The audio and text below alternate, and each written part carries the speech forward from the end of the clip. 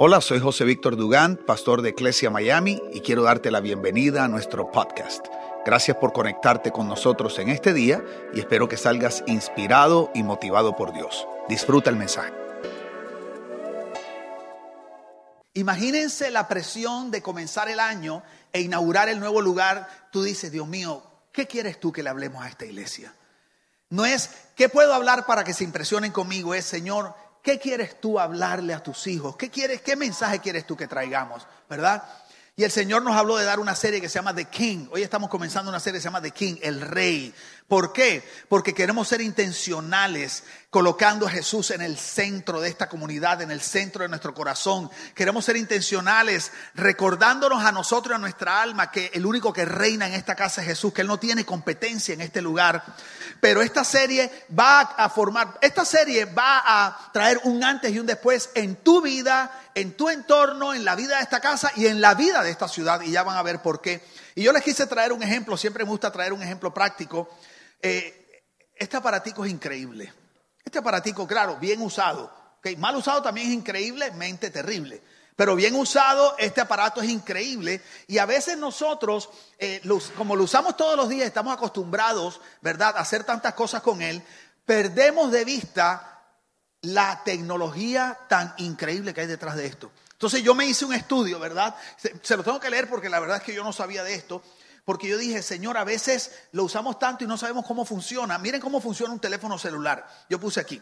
Cuando uno habla por un celular o un móvil, un micrófono diminuto convierte los sonidos de voz en señales eléctricas. Nada más ahí yo dije, wow, ¿cómo tú conviertes los sonidos de voz en señal eléctrica? Dice, luego un microchip dentro del teléfono convierte esas señales eléctricas en una línea de código numérico. Hello. Esa línea de código numérico es empacada en una señal de radio, la cual es lanzada desde la antena del teléfono y viaja por el aire a la velocidad de la luz hasta que encuentra la antena repetidora más cercana. Oigan eso.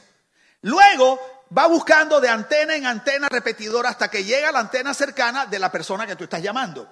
Luego de esa antena repetidora la pasa a la antena del teléfono, que la recibe como una señal de radio. De señal de radio la convierte en un código numérico. De código numérico la convierte en señal eléctrica. Y de señal eléctrica la convierte en sonido de voz. Y todo eso instantáneamente. O sea, tú puedes estar hablando con alguien en la China y lo estás oyendo en real time instantáneamente. Y en ese momento sucede todo eso, ida y vuelta. Y digo, wow, esto es increíble. ¿Por qué les traje este ejemplo? Porque así como a veces estamos tan acostumbrados a andar con este teléfono y a utilizarlo, que perdemos la conciencia y a veces no sabemos ni realmente qué es ni lo que hace y la tecnología tan increíble que tiene, así nos puede pasar con Jesús.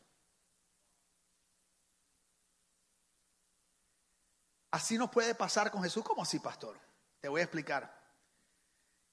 Que llega un momento que nos acostumbramos tanto a andar con Jesús y a una imagen y un concepto que tenemos de Jesús que se nos olvida quién es y lo que es capaz de hacer. Y te tengo unos pasajes hoy de la Escritura y yo le pido al Espíritu Santo que haga un milagro en tu corazón porque Él es el que puede hacer. Yo no puedo hacer nada en tu corazón, pero sí le pido que me dé la capacidad de comunicarte el mensaje de hoy, porque yo creo que el mensaje de hoy es un mensaje que parte la historia en dos. Comienzo con este pasaje que está en Lucas 2:11. Dice así, Lucas 24:17, Dice, Él les preguntó, este es Jesús, ya había muerto, ya había resucitado. Y este es el famoso pasaje del camino de Emaús. Y Jesús se parece a los discípulos, no eran de los 12 discípulos, pero eran personas muy cercanas a Jesús que habían caminado con Él 3 años. Lo habían visto hacer todos los milagros, lo habían visto, lo vieron en el burrito, comieron con Él. Entonces Jesús se les aparece y Jesús les dice, Él les preguntó, ¿de qué vienen hablando por el camino? Se detuvieron. Tenían los rostros embargados de tristeza. Uno de ellos, llamado Cleofas, le dijo, ¿eres tú el único que ha estado en Jerusalén y no se ha enterado de lo que ha pasado en estos días? Él les preguntó, ¿qué ha pasado? Como si no supiera. ¿Ok? Ellos le respondieron, lo de Jesús de Nazaret. Imagínate, se lo están diciendo a él. No, lo de Jesús de Nazaret. Oye esto, di conmigo, era. Sí, ya ahí tú sabes que ellos no sabían quién era. Porque Jesús no era, Jesús es. Y ahí tú sabes que está mal. Era un profeta poderoso en lo que hacía y decía ante Dios y ante la gente. Fíjate que ellos lo vieron hacer cosas poderosas y con todo y eso no lograban desprenderse de la imagen humana de Jesús. Quiero que dijeras eso un poquito. Lo vieron hacer cosas poderosas, lo vieron sanar gente, lo vieron usar su boca con autoridad, pero con todo y eso llevaban tanto tiempo con él viendo la humanidad de Jesús, se acostumbraron tanto a la cotidianeidad de Jesús que no lograban hacer el switch del Jesús humano al Jesús divino, no podían. Entonces era un profeta poderoso. Entonces dice, los jefes de los sacerdotes y nuestros gobernantes lo entregaron para que lo condenaran a muerte y lo crucificaran. Oigan esto, sin embargo, nosotros teníamos la esperanza de que él sería el libertador de Israel.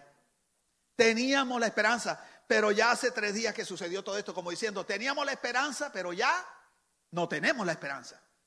Parece que el hombre era importante, parece que era un hombre para ellos, tú sabes, están diciendo, no era un hombre increíble, pero nada, no era lo que nosotros tal vez en un momento sospechamos que podía ser. Era un hombre común y corriente en ese momento para ellos. Entonces, mira qué tremendo, los discípulos se relacionaron e interactuaron tanto con el Jesús hombre que les costaba ver al Jesús Dios. Iglesia Miami, cuando uno lleva mucho tiempo relacionándose exclusivamente con el concepto humano de Jesús, le es difícil ver al Jesús Dios. Y yo creo que eso es lo que le ha estado pasando a la iglesia. Lamentablemente he notado que de unos años para acá, yo diría unos 10 o 15 años para acá, he notado que en la iglesia se ha levantado una generación que tiene una imagen incompleta de Jesús. Di conmigo, una imagen incompleta. Si ves, no una imagen mala, sino una imagen incompleta. El problema es que una imagen incompleta te puede hacer tanto daño. O sea, el propio man que bajó cuando le dio la gana. Dije, voy a esperar el momento, tú sabes. Una imagen incompleta te puede hacer tanto daño como una imagen distorsionada. Entonces estamos en medio de un par de generaciones, porque en 15, 20 años se han levantado 2 generaciones que tienen una imagen incompleta de Jesús. ¿Por qué? Escuchen esto, porque es una generación que solo conoce y se relaciona con el Jesús humano. ¿Cuál es ese? El amigo, el íntimo, el llave, el homie. Pero esta generación no tiene conciencia ni conoce al Jesús trascendente, al creador, al omnipotente, al omnipresente, al soberano, a lo que yo llamo el Jesús Rey. Entonces esta generación tiene una imagen tremenda, como pocas han tenido, de confianza, de intimidad, de cercanía, tú sabes, y muy lindo eso. Pero al mismo tiempo no tienen conciencia ni conocen al Jesús Dios, al Jesús trascendente. En la Biblia a Dios lo describen de 2 maneras, lo que se llama el Dios inmanente. El Dios inmanente es el Dios cercano. Y el Dios trascendente, que es el Dios lejano, el Dios creador, el todopoderoso. Nosotros necesitamos tener una imagen completa de Dios para podernos relacionar con ambas imágenes de Dios, porque nuestra vida espiritual será saludable en la medida que tengamos una imagen completa y saludable de Dios. Entonces, la generación que se ha levantado hoy, full del Jesús llave, poco del Jesús Rey, del Jesús Dios. Por eso es, y quiero que escuches, es que Dios me dio una frase para esta enseñanza. Por eso es que la relación que esta generación tiene con Jesús se caracteriza por tener mucha confianza, pero poca honra. Estamos en medio de la generación que tiene más amistad con Jesús y que menos honra y reverencia tiene a Jesús.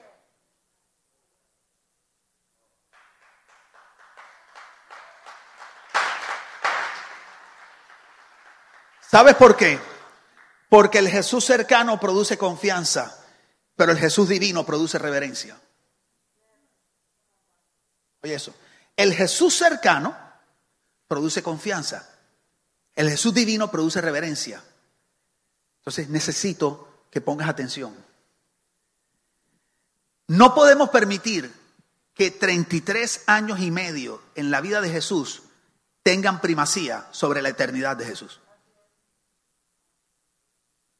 ¿Me estás oyendo lo que te estoy diciendo? O sea, no podemos permitir que los 33 años y medio de la humanidad de Jesús en nosotros sea más importante y tenga autoridad y primacía que la eternidad de Jesús. ¿Por qué? Porque el propósito, perdóname que te lo diga, el propósito de Jesús nunca fue ser tu amigo. Él es tu amigo, pero ese no es su propósito.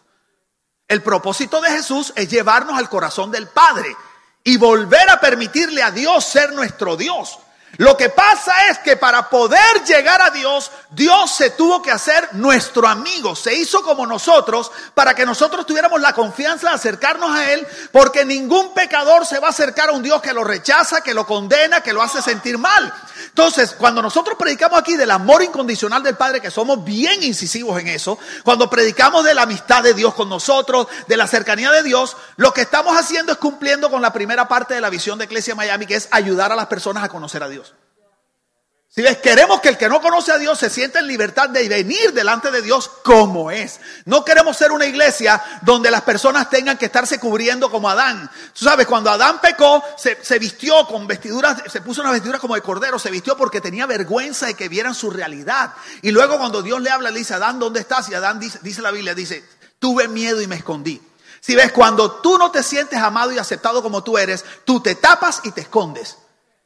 Sí, porque la vergüenza te lleva a taparte, el temor te lleva a esconderte. Lamento decirte que la iglesia cristiana, sobre todo la latina, está llena de gente tapada y escondida.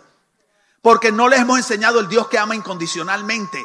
Porque queremos controlar la vida de la gente y queremos obligarlos a cambiar la conducta como si eso los hiciera más cristianos. Y no hemos entendido que el cambio de Dios genuino viene de adentro hacia afuera, no de afuera hacia adentro. Entonces nos volvemos los dioses de la gente. Entonces aquí somos bien fregones con ese asunto del Dios Padre que ama incondicionalmente al amigo. Pero el problema es que ese no es el propósito. El propósito de ese Dios cercano es que te puedas acercar a Él con confianza y venir como eres, para luego entonces Dios poder hacer cosas transformadoras en tu vida. Pero el que transforma la vida es el Jesús divino, no el Jesús amigo, porque los amigos te pueden ayudar con los problemas, pero nunca cambiar tu vida.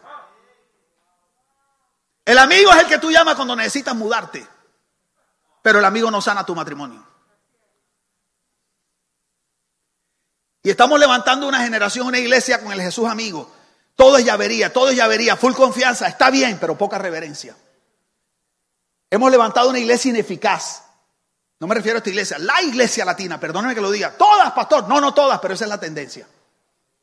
Porque nos fuimos de la religiosidad, donde nadie se sentía bienvenido, donde nadie se siente amado. Pues pasamos del abuso al desuso. Nos fuimos ahora al llave, me he dicho, a la iglesia hippie. Peace and love, y todo es peace and love. Y entonces nos fuimos, entonces no. Dios quiere que tengamos una vida espiritual equilibrada. Del Dios que tú sabes que te ama como quiero que sepas, Dios te acepta como eres. Tú no tienes que cambiar nada ni para que Dios te ame ni para que Dios te acepte. Lo que pasa es que la iglesia no ha entendido la diferencia entre que Dios te acepte y que Dios apruebe tu estilo de vida. Y la iglesia cree que tenemos que aprobar para amar. Dios no tiene que aprobarte para amarte.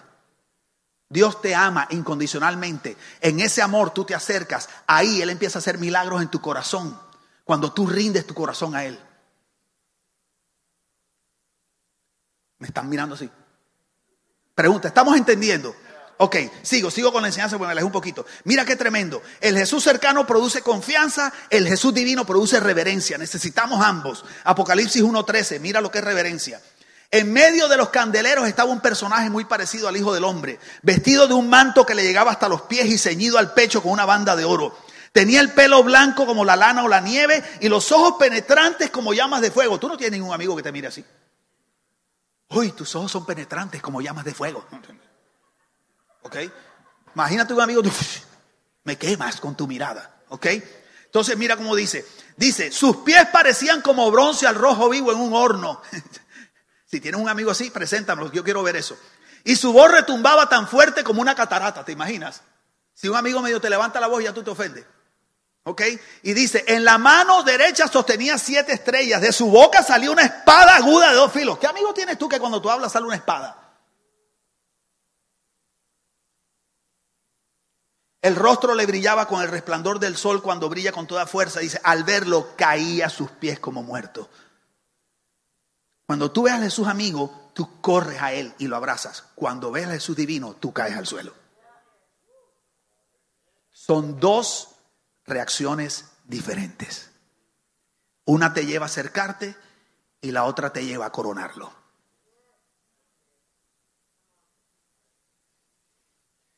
El concepto que tengamos de Jesús determina, oye esto, el concepto que tengamos de Jesús determina cómo nos relacionamos con Él, la obra de Él en nosotros y la obra de Él a través de nosotros. Entonces, como tú veas a Jesús determina lo que Él va a hacer en ti, cómo te relacionas con Él, lo que Él va a hacer en ti y lo que Él va a hacer a través de ti. Entonces, mira esto. Mateo 16:13, violento pasaje. Cuando llegó a la región de Cesarea de Filipo, Jesús preguntó a sus discípulos: ¿quién dice la gente que es el Hijo del Hombre? Le respondieron: unos dicen que es Juan el Bautista, otros que Elías y otros que Jeremías, uno de los profetas. Mira qué tremendo. ¿Quién dice la gente que soy? Bueno, profeta, Jeremías, Juan el Bautista, no sé, un médico culebrero, el que soluciona rollos. Porque así veía la gente a Jesús, la gente normal, no el que soluciona rollos, no, que hizo un milagro. Corre, que ahí está el que hace milagros. No tiene nada de malo que tú veas a Jesús así. No tiene nada de malo que la gente que no conoce a Dios lo vea así. A Dios no le molesta eso. A Jesús no le molestó que dijeran eso. Porque Él no esperaba más de la gente que no lo conocía. Pero luego Él hace una pregunta tremenda. Él les dice: ¿y ustedes quién dicen que soy yo? Porque a mí no me preocupa lo que dicen ellos. Yo entiendo eso. Lo que sí me preocupa es qué dicen ustedes. Porque al final del cuento, a quien yo le voy a delegar la autoridad para hacer mi obra es a ustedes, no es a ellos. Porque Jesús no le delega autoridad a los amigos, sino a los discípulos. Y no hemos entendido eso. Mira qué tremendo. Y dice: ¿quién dicen que soy yo? Ustedes. Tú eres el Cristo, el Hijo del Dios viviente. ¡Wow! O sea, dentro de la humanidad, Pedro vio la divinidad de Jesús, vio su propósito eterno. Y entonces Jesús le dice: dichoso tú, Simón, hijo de Jonás, le dijo. Eso es dichoso, bienaventurado, más que bendecido, más que feliz. O sea, ¿cómo tuviste eso? Es una bendición ver al Jesús divino en medio de tanta humanidad, Pedro. Definitivamente no pudo ser que tú me viste por tu sabiduría ni por tu inteligencia. Por eso le dice: eso te lo tuvo que haber revelado mi Padre que está en los cielos, porque la sabiduría del hombre no puede ver a través de todo esto. Como le pasó al profeta cuando iba a escoger el rey, que veía a todos los hermanos de David, y este es porque es grande. Y Dios le dice: no. El hombre mira lo que está afuera, yo miro el corazón. Si ves, solo Dios puede ver adentro. Por eso Jesús le dice: oh, Pedro, ¿me viste? ¿Me viste de verdad? Como me viste, mira lo que va a pasar. Sobre esta roca, sobre Cristo y la revelación, no sobre Pedro, sobre Cristo. Pedro significa piedrita. Y Cristo ahí habló de piedrita y de roca. Está hablando sobre esa revelación que tú tienes de quién soy. Edificaré mi iglesia. Dice: y las puertas del infierno no prevalecerán. O sea, es una iglesia de autoridad porque sabe quién soy. No porque está cerquita, es mi llave, no, solo porque sabe quién soy. Dice: y esa autoridad, ¿sabes lo que va a pasar con esa autoridad? Que lo que tú permitas en la tierra, yo lo permitiré en el cielo. Y lo que tú prohíbas en la tierra, yo lo prohibiré en el cielo. Eso significa atar y desatar. ¿Qué es lo que te estoy diciendo? Que dependiendo cómo tú veas a Jesús, determina cómo te relacionas con Él, la autoridad que Él te va a dar para tú representarlo. Por eso, cuando Jesús muere y resucita, dice en Mateo 28, no está ahí, pero se lo voy a decir, dice en Mateo, creo que es 28, 16, dice: y los discípulos fueron al monte donde Jesús los había citado. Mira qué tremendo. Tú sabes que me impresiona que Jesús no llamó a los miles. A Jesús lo seguían miles, 15,000, 10,000, 5,000. Y tú te pones a pensar: ajá, pero si iba a comenzar algo tan difícil, ¿por qué no comenzó con 15,000 de una? Si Él lo hubiera hecho, hubiera comenzado. Porque Jesús sabía que hacía más con 11 que sabían quién era que con miles que no lo conocían. Porque Él no los llamó al monte para orar con ellos, los llamó al monte a delegarles autoridad. Si es para un servicio, pero no te lo digo, una experiencia, ahí los llama al monte a eso, como el monte, ¿cómo se llama? El sermón del monte. Les habló con parábolas, les dio enseñanzas, les dio lechecitas, pero como acá lo que venía era a delegarles para que continuaran con su misión, a darles autoridad. Él dijo: no, yo no puedo llamar a los miles. Yo no puedo delegarle mi autoridad a gente que no me conoce.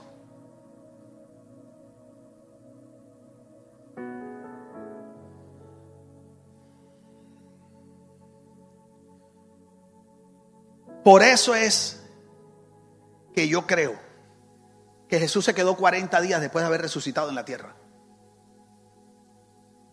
porque Él necesitaba que ellos supieran quién era. Y en esos 3 años y medio no se la habían pillado todavía. Y Él dijo, porque Jesús hubiera podido morir si se va.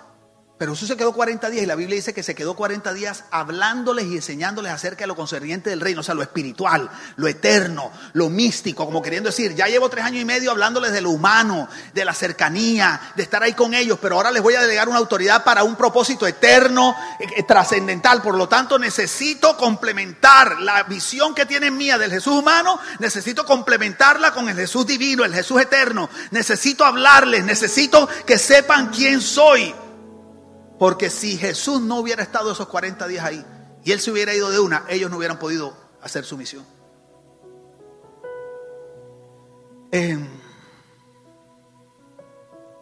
Porque, oye esta frase, porque el Jesús amigo promueve una relación, pero solo el Jesús rey produce transformación. Y si tú llevas años con áreas de tu vida que tú no entiendes, pudiera ser que tienes una gran amistad con Jesús, lo cual es bellísimo, pero que tu imagen de Jesús está incompleta y te ha costado trabajo decirle: Jesús, quiero que seas el rey de mi corazón, quiero rendirte mis anhelos y mis deseos. Cuando a mí me preguntan: José, ¿cuál ha sido tu victoria más grande?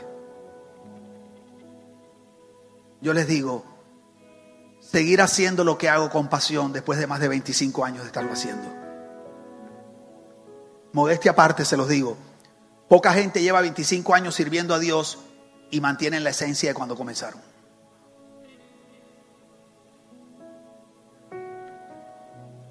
No se me mueva mucho, por favor. No he terminado, necesito decirles un par de cositas más. El Jesús amigo promueve la relación, pero solo el Jesús rey produce transformación. Dios nos ha dicho que este año es el año de un mejor futuro. No solamente un mejor futuro para nosotros. Nosotros somos generadores de un mejor futuro para otros. ¿Sí estás oyendo eso? Yo lo creo. Yo creo que donde llega un hijo de Dios, las cosas cuando las deja, tienen que estar mejor que cuando las encontró. Yo creo que si yo me voy de vacaciones a la casa de un cuñado, de una prima, a donde sea, a la ciudad que yo llegue, cuando yo me vaya, eso tiene que quedar mejor que cuando yo llegué. La ciudad tiene que quedar más linda, debe haber menos sucio, debe haber menos basura, debe haber más, las cosas más chéveres, la gente debe estar más feliz, porque yo creo que nosotros tenemos la autoridad para crear un mejor futuro para la gente. Pero yo no puedo producir lo que no tengo, porque el principio bíblico es que cada semilla se reproduce según su género. Y si Jesús no es mi rey y Él no gobierna mi corazón, yo no puedo ser usado para promover su reino y su gobierno en otro lugar. Y hay un problema, que si tú quieres la bendición y la vida y el futuro pleno que Dios tiene para ti, necesitas el gobierno, el orden de Dios. ¿Cómo vas a producir o promover el gobierno de Dios en una ciudad si primero no gobierna en ti? Y yo amo la iglesia que habla del Jesús amigo. Yo creo en eso. Llevamos años haciéndolo. Miren todo el cambio que he hecho. ¿Qué más pruebas les voy a dar? ¿Qué más pruebas? El león, el martillo, las letricas. ¿Qué falta? Que me ponga un arete aquí que me llegue hasta la rodilla. ¿Qué más puedo hacer? Para que ustedes entiendan que nosotros estamos dispuestos a cambiar lo que sea con tal de mostrar un Jesús cercano. Pero yo entendí que Dios te ama como tú eres, pero te ama tanto que no te quiere dejar como tú eres. Entonces a mí no me sirve solamente esto. ¿De qué me sirve que la gente quiera andar conmigo porque se identifican conmigo si después de estar conmigo 2 o 3 años no ha pasado nada en ellos?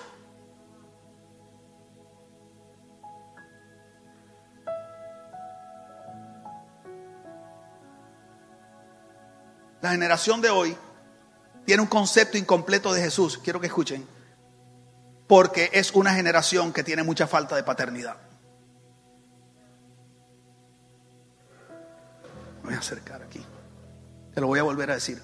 La generación de hoy le cuesta trabajo ver al Jesús rey, al Jesús autoridad, al que gobierna. Y solo quieren al Jesús amigo porque tienen un vacío de paternidad en el corazón. Es una generación que vive gobernada por un espíritu de orfandad.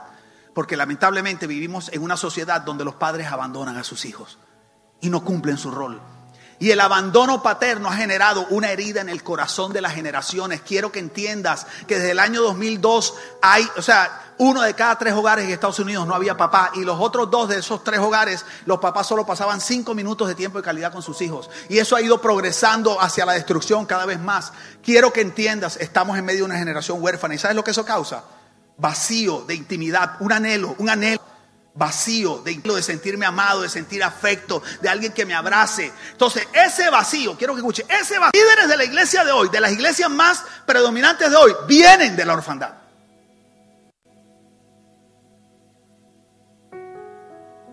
Y aunque no todos lo hacen, lamentablemente a veces predicamos desde nuestra situación, no desde lo que Dios dice. Porque yo quiero formar una iglesia donde yo sea satisfecho y mis vacíos sean satisfechos, no donde se satisfagan los propósitos de Dios. Entonces hay un liderazgo y hay gente, una generación que anhela intimidad, anhela amor, anhela sentirse aceptado, anhela sentirse amado. Entonces, ¿qué ha hecho la iglesia? Predicar al Jesús amigo, al Jesús cercano, porque ese es el que te hace sentir lleno, ese es el que te hace sentir que a ti te aman, que a ti te aceptan como tú eres. Entonces hemos hecho énfasis en eso, pero al mismo tiempo esa falta de paternidad, además de dejar un vacío de amor y de afecto, ha producido una herida. Las generaciones están heridas con los padres y todo lo que representa autoridad. Entonces la iglesia no puede predicar del Jesús Rey, porque Jesús Rey es autoridad. El Jesús Rey es gobierno. Entonces nos hemos limitado al Jesús amigo. Y mientras la iglesia predica el Jesús amigo, la gente lo abraza, se siente bien, qué lindo, ahí me aman como soy. Dios te ama como tú eres, pero no quiere dejarte como tú eres. Entonces escucha, esa herida con la autoridad ha provocado, escuchen esto no lo van a olvidar, esto es la primera vez que lo vas a escuchar. Te voy a decir ahora la raíz de los problemas de la sociedad de este momento. Ha provocado que las generaciones de hoy cambien autoridad por influencia. Esa es la raíz de todo lo que está pasando. La razón que los jóvenes no respetan a los padres, no respetan a los profesores, no respetan al presidente. No, pero es que ese no es mi presidente. Es una falta de respeto. Una persona no es tu presidente si piensa como tú, sino si es el presidente. No, pero es que mi papá me abandonó, ¿cómo lo voy a aceptar? Porque la honra que Dios dice, honra a tu padre y a tu madre, no dice honra a tu buen padre y a tu buena madre, dice honra a tu padre y a tu madre. Tú no los honras por lo bien que lo hacen, sino por la posición que Dios les dio. Entonces estamos en una generación que no entiende la autoridad posicional porque está herida en su corazón. ¿Entienden lo que le estoy diciendo? Entonces la iglesia, cada vez que habla de autoridad, confunden autoridad con religión, porque como la gente viene, unos cansados de la religión de la iglesia y otros que no quieren ver autoridad, en el momento tú hablas del Jesús que gobierna, Jesús que reina, la gente dice, ya van a comenzar con la condenación, ya van a comenzar con el juicio. No, eso no es juicio, es una bendición. Conocer a Jesús Rey es una bendición, porque el Jesús amigo promueve relación, pero el Jesús Rey es el único que produce transformación. Tú no quieres seguir como tú estás el resto de tu vida, tú necesitas que Jesús gobierne tu corazón.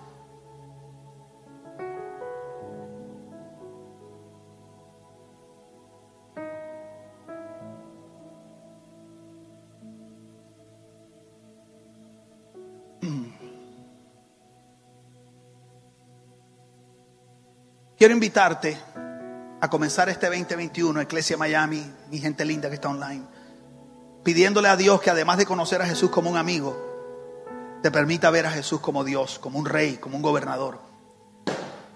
Amén, con efectos especiales y todo. No al Jesús cercano, íntimo, sino al Jesús eterno, al todopoderoso, al omnisciente, el omnipresente, porque ese es el que produce reverencia. Quiero que me escuches. Ya voy a terminar, pero necesito que escuches esto. Te quiero volver a recordar que los amigos no te cambian la vida. El que cambia la vida es el Jesús Todopoderoso, porque el Todopoderoso es el que puede hacer lo que tú no puedes hacer. Por favor. La próxima vez suban todos juntos, men. No, la próxima vez tendremos la puerta. Ok. Pero suban todos juntos de todas maneras. Quiero que me escuches. El único que puede sanar tu matrimonio es el Todopoderoso. El único que puede sanar a tu marido y sacarle los vicios es el Todopoderoso. El único que puede sanar tu corazón de la desesperanza y de las heridas que tienes ahí, que llevas años que no sabes qué hacer, es el Todopoderoso, es el sanador, es Jehová Rafa, el sanador, el eterno, el que todo lo puede, no el amigo. El amigo te puede dar apoyo, pero no te va a sanar. El amigo puede estar contigo y puede orar por ti, pero no te sana. Entonces, si tú sigues solamente con Jesús, amigo, vas a andar con el que te acompaña, y es muy lindo estar con el que te acompaña, pero es terrible andar 25 años con el que te acompaña y que no pase nada en tu vida y tú sientas que nada mejora.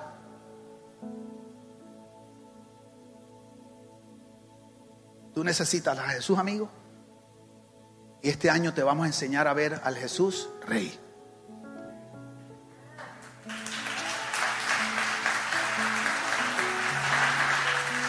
Vamos a colocarnos de pie. Dale ese aplauso bien fuerte. Mira, ya te entrego, prof. Quiero dejarte con un versículo que dice Apocalipsis. Ay, Dios mío, Apocalipsis, las bestias. Apocalipsis 19:11 dice: vi el cielo abierto y apareció un caballo blanco. El que lo montaba se llama Fiel y Verdadero. En su manto y en su muslo, Jesús iba tatuado en el muslo. Su manto y en su muslo tiene un nombre escrito: Rey de Reyes y Señor de Señores. Puedes llevarte esto.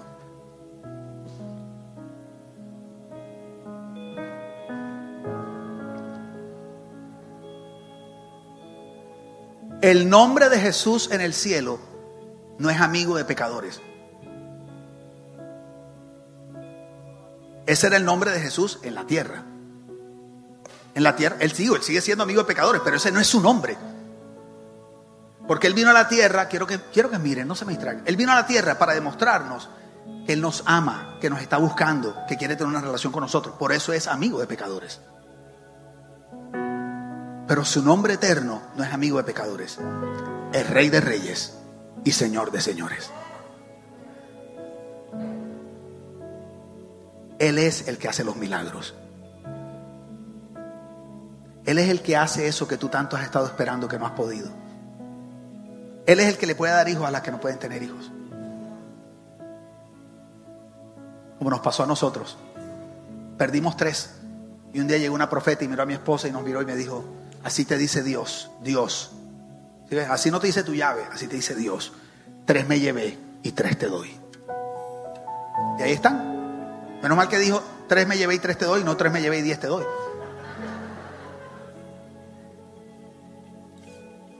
Y quiero lanzarte un desafío. Este es el desafío del 2021. Conocer al Jesús Rey. Conocer a Jesús Rey. ¿Cuántos quieren? ¿Cuántos aceptan ese desafío? Yo quiero saber. ¿Cuántos se arriesgan? ¿Cuántos se arriesgan? Es duro. Porque cuando llega, si ves, cuando llega el amigo, llega de parranda, bacán, tal. Cuando llega el rey, llega a ordenar.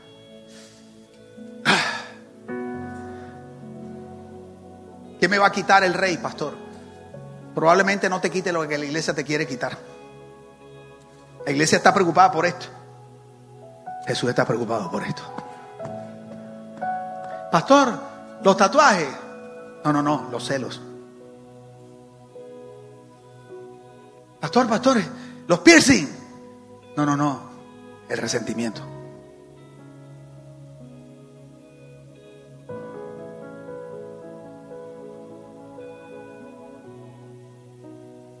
Pastor, la cervecita. No, la ira.